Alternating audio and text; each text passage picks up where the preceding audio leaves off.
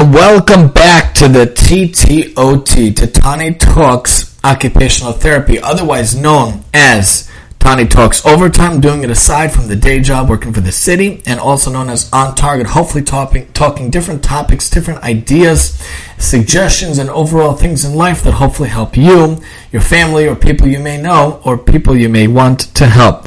And of course, here on Season 5, we're talking the TOTD, the thought of the day, and here we are talking the show where we talk a thought of the day from an OT to stay. So we've talked about different topics so far.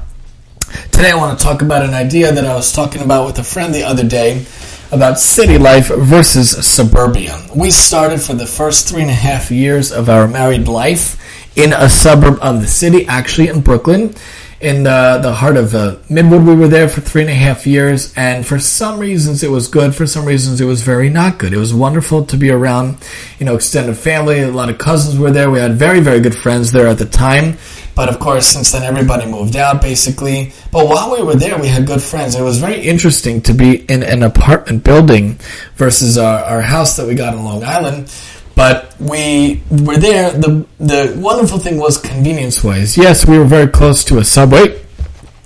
And yes, we could have taken a subway around the suburb or to the city.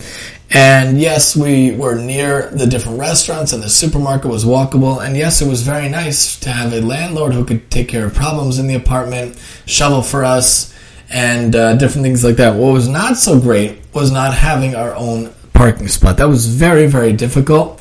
Many times we would circle for 10 minutes, 20 minutes, 30 minutes, 40 minutes, sometimes even longer until we found a spot. And it wasn't even around the corner. Many times it was many blocks away that my wife and I had to walk. And once the oldest came around, that first year or so, we had to go pretty far to find the car many times. So that was very difficult. Do not miss that at all. Also, the number one other thing very difficult was not having our own laundry machines.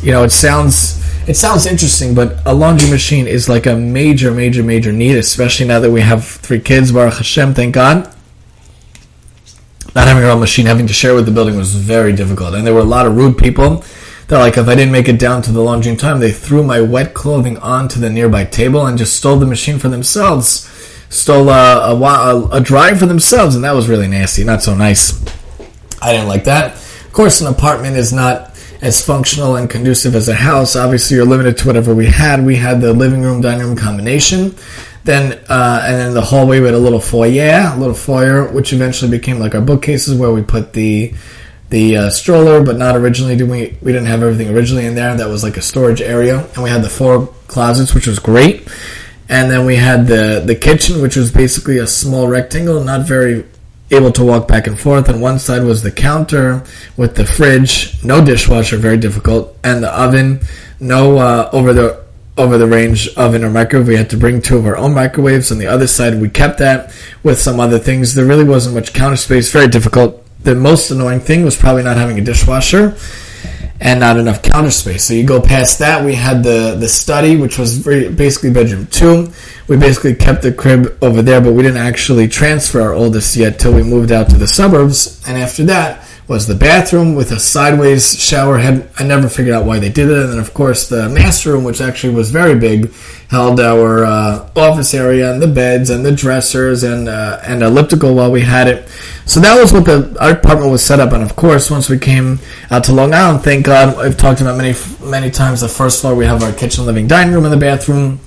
The basement has the area for the couch and the washer dryer, and has our little library now, and it has the freezer, and has the game area, and then on the second floor, of course, is the 3 bedrooms and the bathroom, and then the attic has the office area and some storage, and then the sleeping area. So thank God we're able to move on up with a lot of space. And the number one helpful thing for a city person versus the suburb person, I would say, is getting that driveway to park in is amazing. And of course, the backyard is fantastic. We have the deck and some grass in the garage, and the back driveway, a little swing set we put in, and a swing bench. So really, really wonderful. I'm a huge, huge fan of suburbia.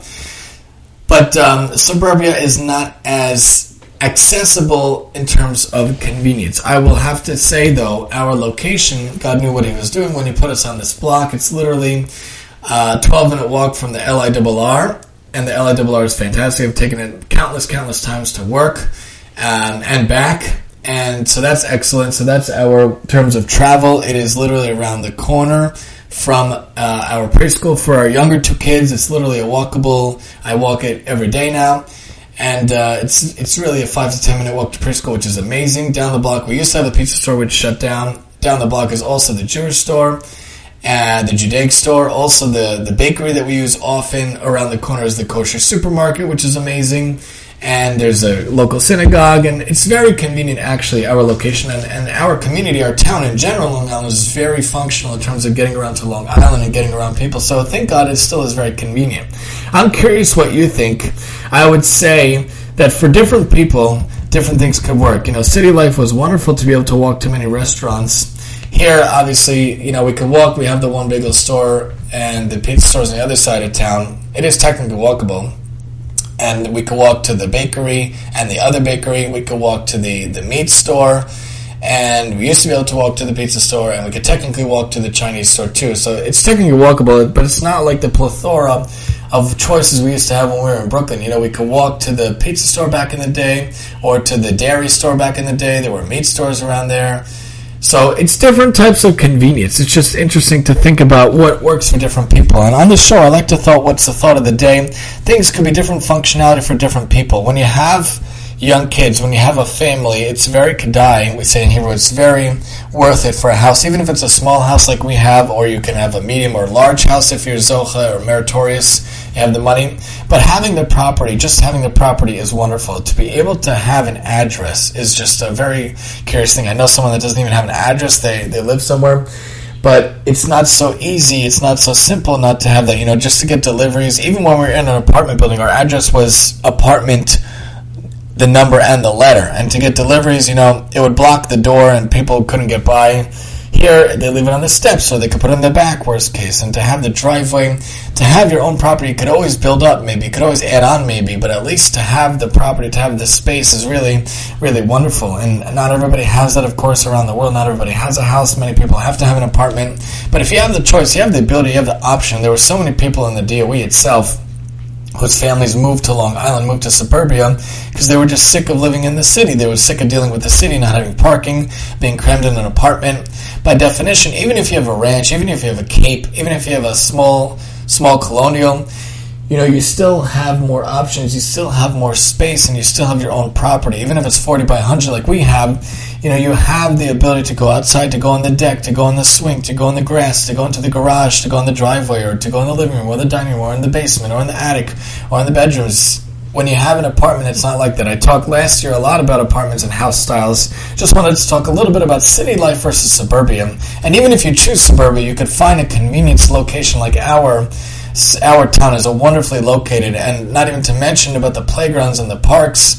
We had 2 town fairs recently. Didn't make it to the one this week, but at least made it to the one last week. And a nearby really nice state park we went to the other day. Really nice choices and options. And in the city, there's not always so many playgrounds. And even if there is, how are you going to get there? Can you park? Can you get out? What if you need to leave? What if you need the bathroom? I'm a huge fan of suburbia. Tell me what you think. Do you like city life versus suburbia? Why? Let me know at MaximumTEE@yahoo.com what you think in the debate versus city life versus suburbia. My stance. I find it more functional, more independent, more occupational for kids and for families alike. But even for those who are just starting out, it might be more functional. Let me know what you think. This has been the TTOT, talking the thought of the day, the TOTD, and I'm your host, Tani.